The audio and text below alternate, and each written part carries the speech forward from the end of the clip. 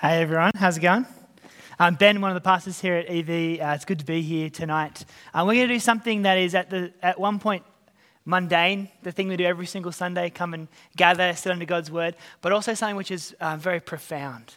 And we're going to see tonight just why and how what we come and do when we gather as church is so profound. So why don't you join me, let's pray. Father God, thank you so much for your word. Thank you so much for the chance to come and sit and listen to you.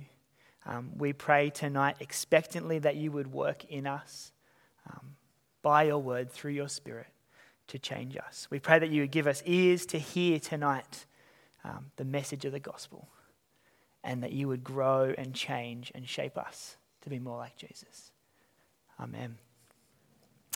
It's so good to be here, isn't it? I think what we're going to try and do tonight is diagnose a bit of a problem that I've seen around the place, and then speak into what the Bible's solution for that is. So here's one thing I've noticed. I think that one of the highest values that our culture holds at the moment is to be authentic, to be truly you. It's this message that we see portrayed everywhere. It's what you get at every high school graduation. It's what you get from career advice. To who you need to be is truly yourself. That is who you are. The kind of internal desires and thoughts that you have, disregarding the kind of the body, the rest of who you are. And it kind of, we see it every TV show that you watch has the same thing. Actually, Disney is really good. Does anyone watch Disney movies? Any Disney movie fans? This is basically the plot of every single Disney movie ever. That to throw off the shackles of conformity, of external kind of pressure trying to form who you are, and to release and just be your authentic self. So this isn't always a bad thing. This can actually be a really good thing as well. So I think Mulan throws off the shackles of kind of cultural expectation and goes to war. Frozen, Let It Go. Brave, I'm not going to marry the Scottish prince. I'm going to do things my way. I watched one the other day with my kids, Luca. Has anyone seen Luca? It's it's a kids movie, but you guys will love it. It's set in like 1950s on the Italian coast, and it kind of picks up these themes of Luca is a sea monster, and what he really wants is to be able to go to school and ride a Vespa, as you do because you're on the Italian coast. But the problem is that the humans hate the sea monsters. And so there's this dilemma. Will he conform to the kind of expectations, or will he be able to be his authentic and true self? Go and watch Luca. It's a fantastic movie. It's this kind of story of overcoming difficulties to be who you truly are. That's kind of the water that we're swimming in. It's this. It's the result of the kind of post-Enlightenment, romantic, and now post-modern era that we live in. Basically, one writer described what we think of ourselves is as we're choosing selves. The choosing self, that's what a human is. Someone that has expressions and desires and thoughts and then chooses to live them out. That's what most people around us think it is to be human. And so it's our thoughts and desires that make us who we truly are. That's what people think. That's what our culture is kind of expressing. And so therefore, to be authentic is good. That's who you are. And it's never good to not follow your desires. That's to conform. Disney has kind of picked up on this and played on it. We get lots of movies that pick up on that. The problem, though, is that we end up in this space where none of us really know what it actually means to be ourselves. We just get told to chase whatever feels right, go after your desires, and that's who you truly are. And as long as you're not hurting anyone, great. That's who you are. But our desires keep changing. So should I go with the old or the new? Well, it's very fluid. We're not sure. And every few years, there's kind of a new cultural moment that tells us to care about, to desire something different. And so we're left kind of wondering, well, who am I? What does it actually mean to be human? And we just kind of follow the crowd. And I think Ephesians 4 speaks into this question. Who am I? What does it mean to be authentically me? How do I break free and actually have change in my life and real and lasting and meaningful change? How do I be the authentic self that God made me to be? And I think Ephesians 4 answers that and cuts right to the heart of the gospel and says that in Jesus, you are free to be the new self, made in the image of God, because God has saved you and he's made you new. He's renewing you day by day. So that's where we're going to go tonight. We're going to look at the kind of the old self, the life that we have without God. We're going to look at how to put on the new self. And then there's the bunch of applications from 25 to the end where Paul kind of outlines, what does this new life look like for Christians in community? So as we've been working through Ephesians this term, we've seen, haven't we, that we're not at the center of the universe. That Jesus is doing something huge and amazing, and God's plan for the world is to bring all things under the lordship of Jesus. And when we gather together as a church, we're part of a story, a heritage of something much bigger than ourselves. That we're drawn into this story of God's plan saving people for himself. Out of darkness and into light, from death to life. Out of slavery to sin to freedom in Christ. And chapter 4, we saw last week, chapter 4 verse 1, Paul says, therefore I, the prisoner of the Lord, urge you to live worthy of the calling you have received. This kind of language of live, it's this live to walk, it's this purposefulness, this direction that we're heading for the Christian life. What it looks like to be God's redeemed, transformed and saved people. And he kind of picks up on it again here in the second half of chapter 4. He kind of continues the argument. So make sure you have a Bible open. We're going to read through it now. Starting in verse 17. And can I just say, this first bit, there's some quite heavy themes here. We're going to deal with them. We're going to kind of talk through that, but I just wanted to flag that as we go. So, picking up verse 17, Paul says, therefore I say this and testify in the Lord, you should no longer live as the Gentiles live, in the futility of their thoughts. See, Paul's kind of describing the Gentiles as just Paul's way of saying anyone who doesn't know Jesus. So for him, there was Jews and Gentiles, God's special people, and then others. And the miracle of the gospel that we've seen is that now both Jews and Gentiles can be in Christ. But he uses Gentiles as this kind of shorthand for without God that don't have their trust in Jesus. And he says, you're not to live like that anymore because it's futile. It's this way of life that's pointless. It doesn't have an end goal. He goes on in verse 18, he says, they are darkened in their understanding, excluded from the life of God because of the ignorance that is in them and because of the hardness of their hearts. That's heavy, isn't it? That's quite a heavy kind of phrase, a heavy kind of accusations to level at a group of people, at the overwhelming majority of people at the time.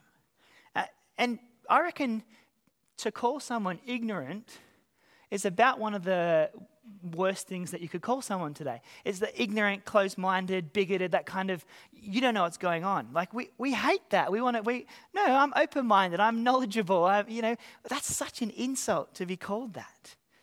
But this ignorance here, it's not just like not knowing the last footy match or forgetting your partner's birthday and forgetting to get them a present. Like that's a level of ignorance there. But what Paul's talking about here is an ignorance that is kind of willful and purposed ignorance. It's an ignorance that comes, verse 18, because of the hardness of heart.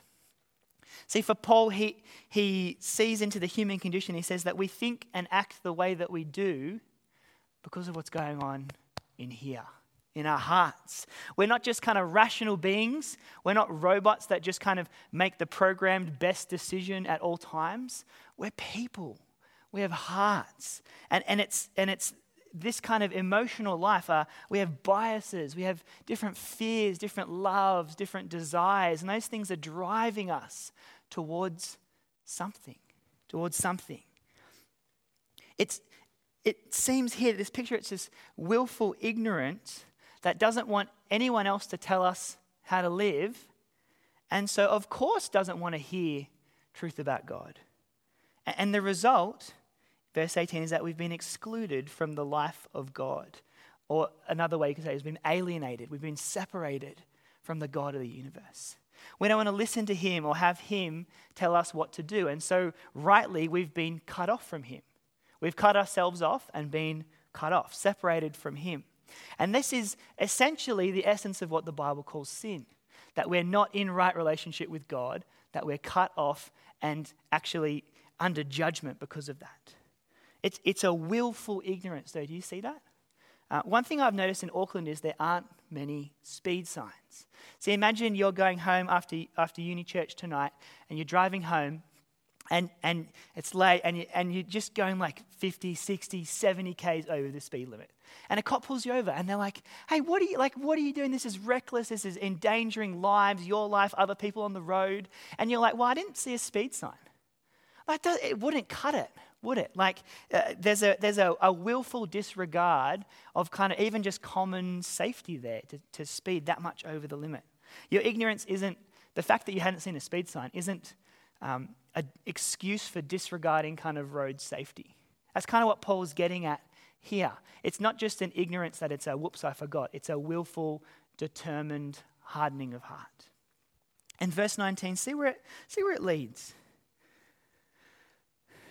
They became callous and gave themselves over to promiscuity for the practice of every kind of impurity with a desire for more and more.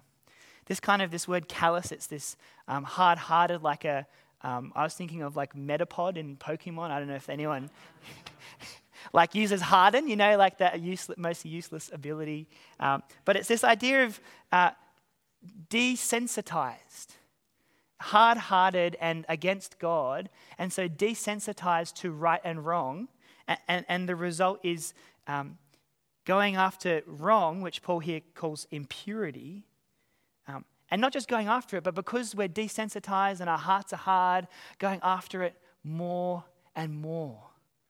Continuing to try and chase that fix, get that whatever it is that we're desiring, that we're greedy for more and more of it. Like I'm picturing like rats running around in like a science experiment looking for cheese in the maze.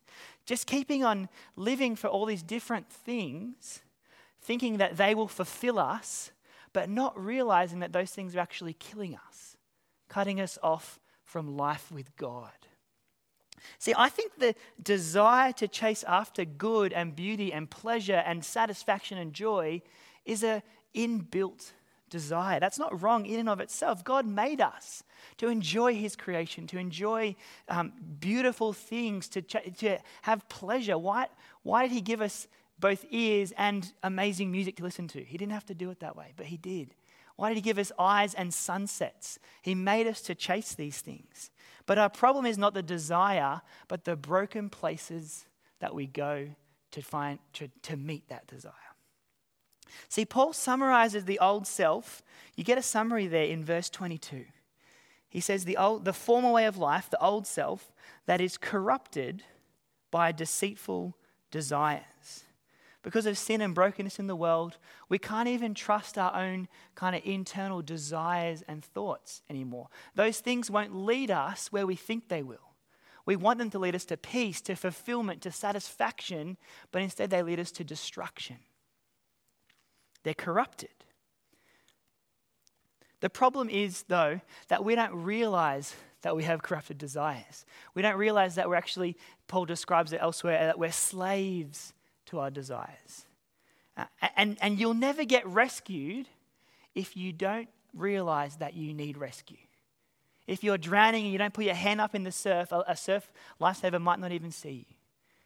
You won't get rescued if you don't realize how much need of rescue you have. Because that's what we need. It's clear from this passage, isn't it? We need rescue and renewal. We'll never be able to make any lasting change in our own lives or in the world unless we're rescued. Maybe you're here tonight and you're new to the things of Christianity and you're new to church and you're just checking it out and you're feeling some of this reality.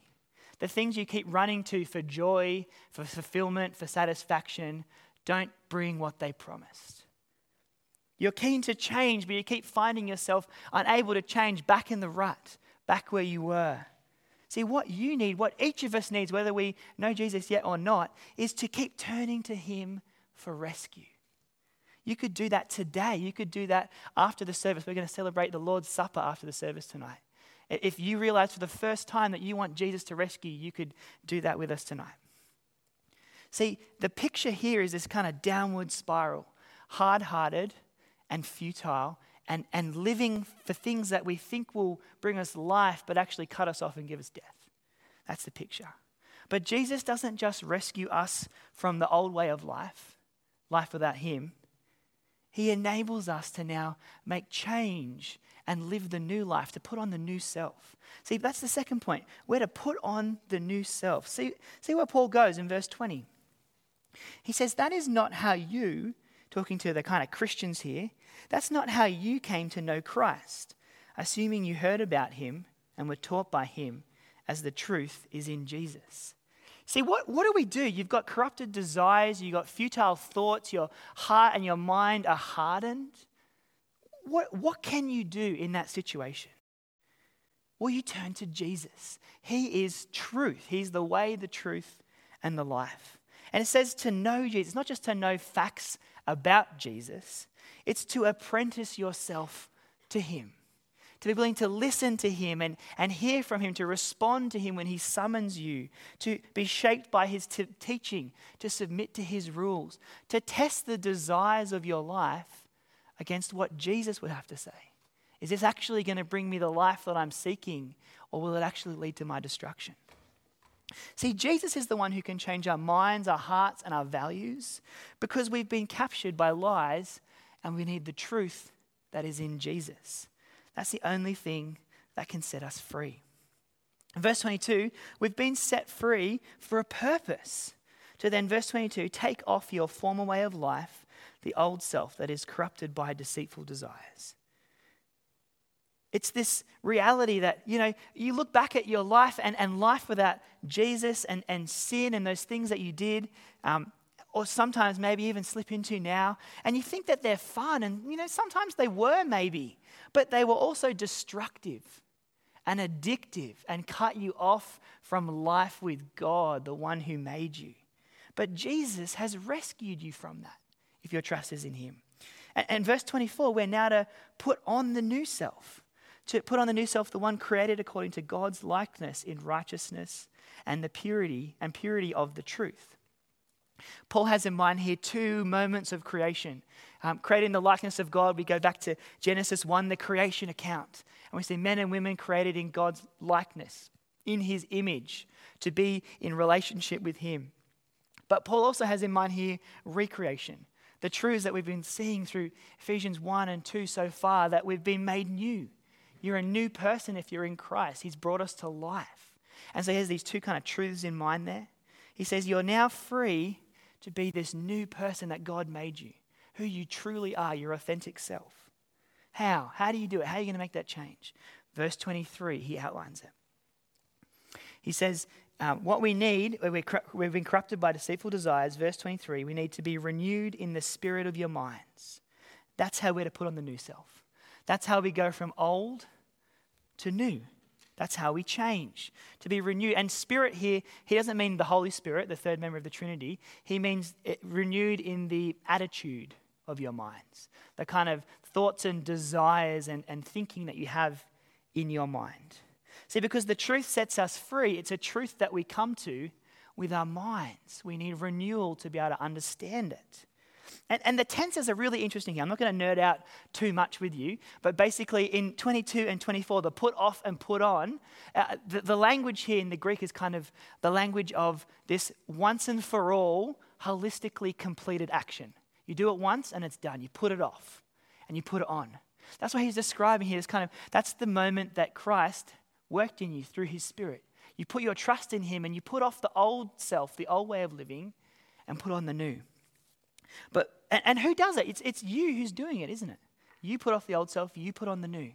But verse 23, it's this kind of, the tense is a tense that's kind of ongoing. It's kind of ongoing, present, tense, continues to happen. It's this ongoing process of renewal that happens to you. You don't renew yourself. God renews you. He renews your mind constantly and daily, so that you can live the new life who you truly are at that moment when you confess Jesus as Lord and put off the old self and put on the new. See, how does he do that? How does God renew your mind? He's doing it right now. as you come and listen to him speak, as you spend time in his word. Jesus renews our minds as we submit ourselves to him and listen to him. He does it through his Spirit at work in our hearts as we sit in his word and hear from him. See, he does it at church, at your connect group, at youth group, when you open up the Bible and spend time with God at home, when you think of a verse in the Bible as you're out walking about in public, when you pray and call Scripture to mind. The Spirit, Jesus works in you through his Spirit as you get into his word. He renews you daily. He teaches you how to see the world rightly. He shapes what you value and your desires. He helps you to kind of assess, hey, is this thing that I'm living for, that I'm seeking, that I'm desiring, is that good? Is it going to bring me life? Or is it actually going to lead to my destruction? We do that by going to the Word daily. Jesus' Spirit works in us as we hear him speak to us through his word. And the result is that we can now be new selves, transformed and renewed, made like God in his likeness, righteous and holy. Hard hearts made sensitive. See, Paul's not saying here that you'll never struggle with sin again. He's not saying that you won't ever have temptations again. He's not saying that you won't ever not want to listen to Jesus again. But he's saying that you've been made new. You're a new person now if you're in Jesus. If you've put off the old self, you've trusted him, and you've put on the new self. You're a new person. See, the old self was trapped in sin and futility. Do you see the downward spiral we saw at the start? You couldn't have changed even if you'd have wanted to. But the picture is that not even do you not want to, but you want to do anything but change, anything but turn to Jesus. See, the slide's going to come up that will help us kind of understand these four modes of how we respond to Jesus. In the garden, before sin entered the world, Adam and Eve had a choice. Am I going to choose to listen to God, or am I going to choose to sin? And they really had a free choice. Will I choose not to sin, or will I choose to sin? But they chose rebellion and sin entered the world, and brokenness entered the world. And Adam and Eve's sin was imputed or given to each of us. And that's the reality of sinful, broken humanity, that we then live with their consequences. And so humanity, post the fall, can no longer now choose not to sin. We can't do it. We can't fix our hard hearts, our futile minds, our desire to do anything but turn to God. And so we need rescue. That's what the passage is saying. We need renewal. We need God to do a work in our minds. And so in Christ, you see that third box down the bottom left, renewed humanity that has had Christ do a work in them, gets the same choice back in a way that Adam and Eve had. See, you and I are able not to sin because God's made us new. We're able to make choices not to sin. It's not that we'll never sin, because, we're still able to sin this side of the new creation. But we now really and truly are able to not be a slave to our sinful desires. Paul talks about this in Galatians 5. You can go there and ask me a question about this later. And in eternity, we will spend eternity with God in the new creation, and there will be no more sin. There will be no more wrong, no more brokenness, no more pain. There will be no human that sins ever, will be unable to sin. That's the kind of joyful hope that we look forward to, even as we go through these motions of wanting to change and not quite being able to now. That's the new self that we have. Do you see God's work and your work here? It's not all just your work, is it? You need your mind renewed for this to happen. But it is partly your work. You do put off the old self, put on the new. Anyone who's ever wrestled as in the Christian life before would know that this is true, right? There are things that I can do to fight temptation and sin and stop living the old way. But behind that is God's Spirit at work through his word in your mind, renewing you so that you're enabled for the fight. That's what we see here. See, Paul kind of tells us that we're renewed and then gives us all these practical examples of what the renewed life would look like. And just think back to that question at the start, to being a choosing self. You can see how this is very different to what our world thinks, doesn't it? The world says that whatever desire you have, as long as you're not hurting someone, well, go for it. That must be who you authentically are. But we as Christians can see actually some of our desires are corrupted. And even this side of Jesus saving us, we still need to test that. We need to have our minds renewed. We need to turn to the Word and see, hey, is this thing that I think will be good, is it actually good? We need to continually do that in the Christian life. And so Paul gives us some examples now. Here's the third point of what it looks like to live as the new self. They're concrete examples. And I would take it that these examples are primarily for how Christians are to act in community with other Christians. These aren't examples or concrete things for non-Christians to do. No. Christianity is not about a set of rules, remember? It's about rescue. It's not about things you need to do to be right with God. It's about coming to Him in need of rescue, Jesus doing a work in you to save you, to put your trust in Him, and so that He will renew your mind. It's not a list of rules, but it is the kind of an external that reflects the change that's happened internally. It's kind of like the clothes you wear, right? Think a nurse would wear different clothing to a judge or a soldier. You know, judge's robes and the kind of picture of the wig versus nurse's scrubs, right? Wearing the uniform doesn't make you that. I can't just walk into a hospital with scrubs on and, get onto the ward and start doing stuff, right? I don't know anything. I'm not a nurse.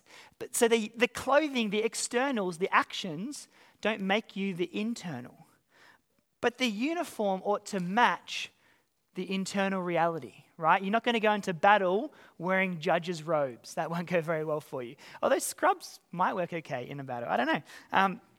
Do you get the idea though? The external is just a matching of the internal reality of the new life that you now have in Christ. That's what Paul's saying here. See, again, if you're new here, if you can take one thing home tonight, if you don't know Jesus yet, it's that you need rescue. Each of us here tonight will profess that if you ask us, hey, what is at the core of what it is to be Christian for you? We'll all say the same thing. Jesus rescued us. I put my faith in Him and He died for me when I couldn't save myself. That's what you ask any Christian, that's what they'll say. Let's have a look at these things, these concrete examples. And I'll go through them. I got 8 minutes, so I might go through a few of them a bit quickly. You can pick them up in question time. We're going to do question time at the end if you want more on anything in particular. The first one there, verse 25. Therefore, putting away lying, speak the truth, each one to his neighbor, because we are members of one another. See, stop lying and tell the truth. You ever thought, what makes you lie? Why do you lie? We lie for a bunch of reasons. We lie to make ourselves look better. Oh, I didn't get that email. Sorry, you must have lost it. It's not my bad. It must be your bad. We lie to kind of protect ourselves a little bit. When we don't trust someone else not to judge us harshly, we try to make ourselves look better so that they won't judge us harshly. We lie in all kinds of little ways. Oh yeah, that's my 5K PB time. I could do that easy. Oh, I'm sorry, Mum and Dad. It's been so long since I've called and things have just been crazy. And I tried to call but it didn't go through. You guys would know this, don't you? There's so many reasons to just give these little lies. But now, as a new self, a new person made new in Jesus, we have something much better than self-protection or self-promotion. We've got the truth.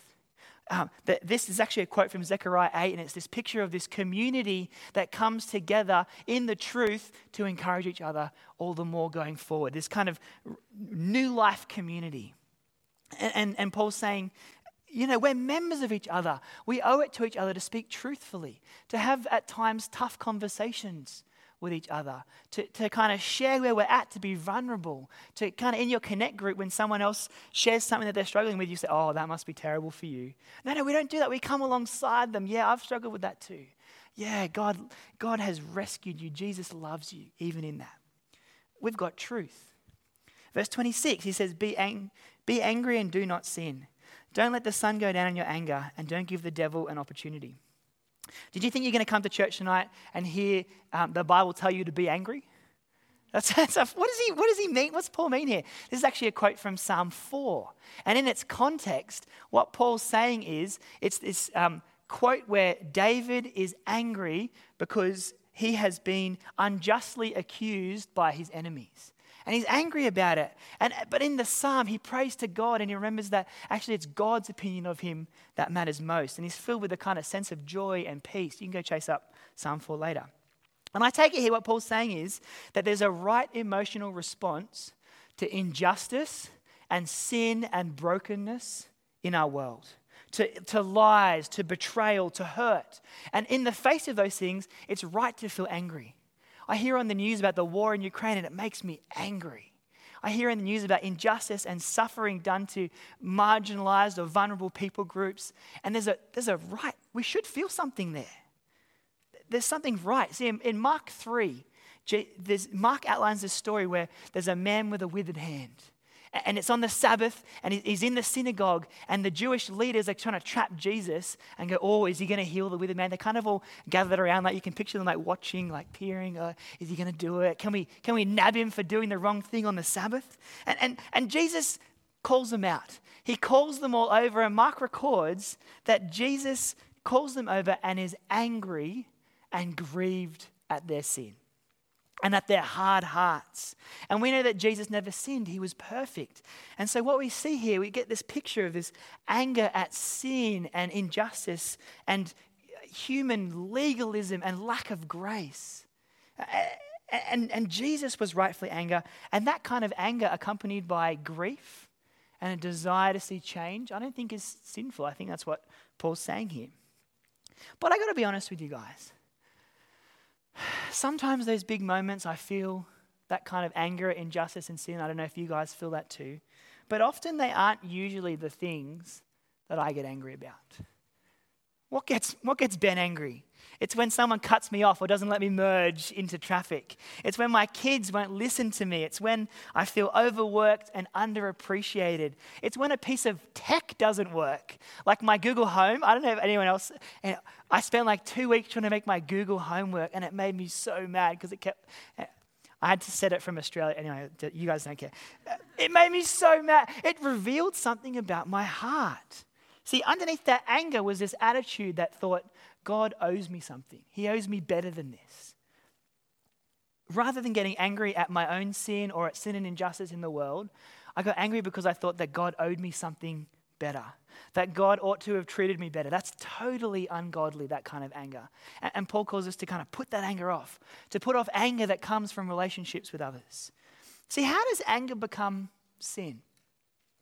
When we sit on it, when we chew on it, when we let it simmer without dealing with it, when we kind of push it down and push it to the side. So you might have the initial emotional response to another person or a situation, and what do you do with it? You know, the godly response would be to deal with it, to either go to the person or acknowledge that sin to God and move on, repent and move on. But Paul is saying here, if you've got conflict with someone else, deal with it. Remember, we're talking about the context of a Christian community. Avoid brooding in that anger and kind of nursing it and holding on to it. Do you know when you've been hurt or wronged by someone, do you know how good it feels to kind of hold on to it and tell others, oh, that person hurt me so much in that way, and kind of hold on to it and grow it, and it grows in you. And all you're doing is you're entrenching that anger. See, don't give Satan the opportunity to use that anger against you to bring division and cause disruption in the church community, to distract you from God or keep you gathering from his people because you're angry about something. See, the old self would have held on to anger, would have vented it to as many different people as possible, and then kind of afterwards kind of felt really good about themselves as I'm in the right and the other person's wronged me. But the new self sees unity as the goal. And so rather than venting or resenting or holding on to it, is willing to process it and deal with it. And that can take time, that can be hard, but is willing to start that process and not just hold on to things and give Satan an opportunity. Next one, verse 28. Let the thief no longer steal. Instead, he's to do honest work with his own hands so that he has something to share with anyone in need. See, the old self, the old way of living, there's so many reasons to work. For financial security, for job satisfaction, for kind of career progression, for funding your travels so you can buy the latest and greatest gadgets and tech and, put a down payment down for a house. There are a million reasons to work, none of them inherently bad in and of themselves. But do you see the reason that the new self works? To be generous, to seek opportunities to share with others in need.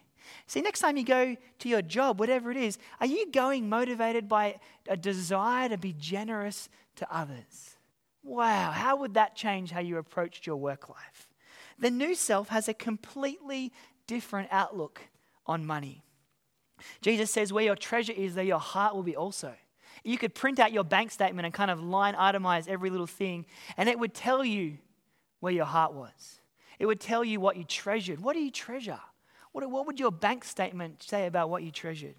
See, your work is an opportunity now to be generous, to give to others. It's to support our partner missionaries that have gone around the world to share Jesus with others, to support the work of the gospel going out here on campus at Uni Church, to give to aid to those living overseas who can't afford to eat or live or hear about the gospel, organizations like Compassion, like World Aid that do that kind of thing, to fund future church plants, to start all around Auckland and New Zealand to see more and more people find new life in Jesus.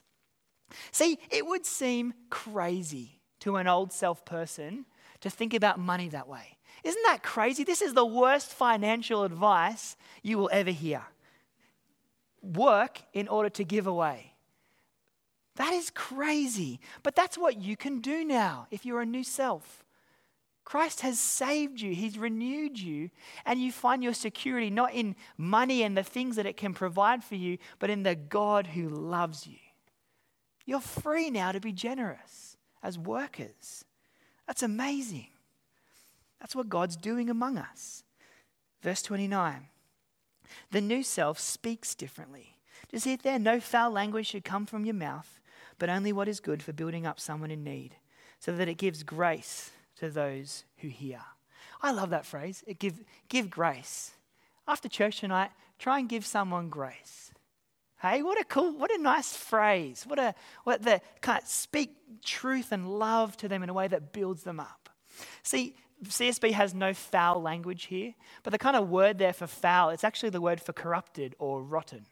It's let no corrupted language. It's not really crude. We're going to cover crude language and kind of coarse. We'll talk about that next week. That's in Ephesians 5. This is language that destroys from the inside out, that brings division and tears things apart rather than building up. Talk that's useless and destructive. It's gossip, it's divisive comments, it's complaining. See, have anyone ever bitten into a rotten apple before? Yeah? I mean, on the outside it looks so good, and you take a bite and it's like brown, and even I bit into one that was moldy one. Yuck. Like, that's what Paul's saying the old self would have done, to talk like that. But we're not to talk like that anymore. We're to give grace to others, to build them up, to express the unity that we have in Christ that we've seen time and time again through the book of Ephesians. I reckon one place that we find this hard today in particular is online. Hands up who finds it really easy to be gentle and patient and kind to others in an online space. No, I don't see any hands. I'm putting mine way down. One commentator called this the age of outrage. We are so easily outraged, and we forget that there is a human life on the other end of that keyboard, and we smash them. We go to town. We attack the argument. We attack the man. We disagree with someone, and we just go to town. We're not to be like that. We're to be, even in disagreement, we're to be people that love each other and try and build each other up and point each other back to the gospel and the truths of who Christ is and who we are, and that we can now know what true life is. We're not to be quick to tear each other down. Why? Because the Holy Spirit is at work in each of us to build us up, not to tear us down. Verse 30. Don't grieve God's Holy Spirit. You are sealed by him for the day of redemption. See, Paul reminds us back to the Spirit's work sealing us as God's people until the day when Jesus returns and the new creation comes. But do you see what he says there? God's Spirit is doing a work in us. renewing us as we come to the Word, as we listen to Jesus. He's growing us together in unity and maturity. That's what we saw last week, that we're being built up into the fullness of the image of Jesus. See, don't grieve the Spirit by speaking in ways that divide and tear people down, because the Spirit's at work among us right now, building us up, creating unity, bringing us together as a family, as a temple, as a body. That's what He's at work doing among us. Renewing us to be righteous and holy, made in the kind of likeness, the image of God Himself. And so don't go against what He's doing among us. That's what Paul's saying here. See, in Jesus, we're free to be the new selves. See, I'm going to skip over 31, 32, come back to them if you've got questions on it. But Paul reminds us, doesn't he, that in verse 32, God has forgiven us of so much in Christ. He says this is the ultimate goal of all this. It's not to be perfect, but it's to be kind and compassionate to one another, forgiving just as God also forgave you in Christ. See, forgiveness isn't this natural resource. It's something that comes out of an acknowledgement and a recognition of how much Christ has done for you. As Paul puts it at the end in chapter 5, verse 1 and 2, we're to imitate God as dearly loved children and to walk in love as Christ also loved us and gave Himself for us. We've been made new. We've been made alive in Jesus. We've had our minds renewed as we've come to God and listened to Him in His Word so that we can be on about what Jesus is on about. So that we can be part of God's plan to see all things brought in unity under the lordship of King Jesus. See, our cultural moment, which values authenticity so highly, doesn't know what it is to be human. Doesn't know what humanity's purpose is, why we were created, what we were made for. But you and I, we do, if we know Jesus. We know that our purpose is to relate to God rightly, to know Him, to listen to Him, to love Him, to find our deepest joy and satisfaction in Him. Let's commit to being a church community that sits under the Word of God and comes and has our minds renewed daily by the Spirit. That listens to Jesus, that has His Spirit shape us and change us. That checks our thoughts, our desires, our attitudes against how Jesus would have us live. That finds true life in Him, not in the things of this world. Do you guys see what the Spirit is doing among you tonight? Renewing you into the image of God so you can live as His people. It's real. It's good. It's who you were made to be. Your true self. Let's pray.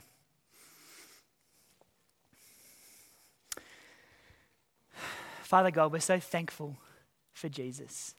Each one of us was in deep need of rescue. And in Jesus, we found it.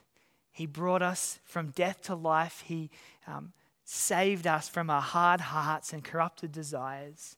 He renewed our minds as we came to Him and heard from His Word in the Spirit. And you continue to bring us new life. We pray for each of us here tonight that you would remind us of that truth. We pray for those that don't yet know Jesus, that tonight would be a night where they turn and repent and come to Him in need of great rescue and find salvation in Jesus. We pray for us as we seek to live the kind of daily Christian life of putting off the old self and putting on the new, that you would give us strength and grace to be a community that deals with each other in love and care and encourages each other to live this kind of life.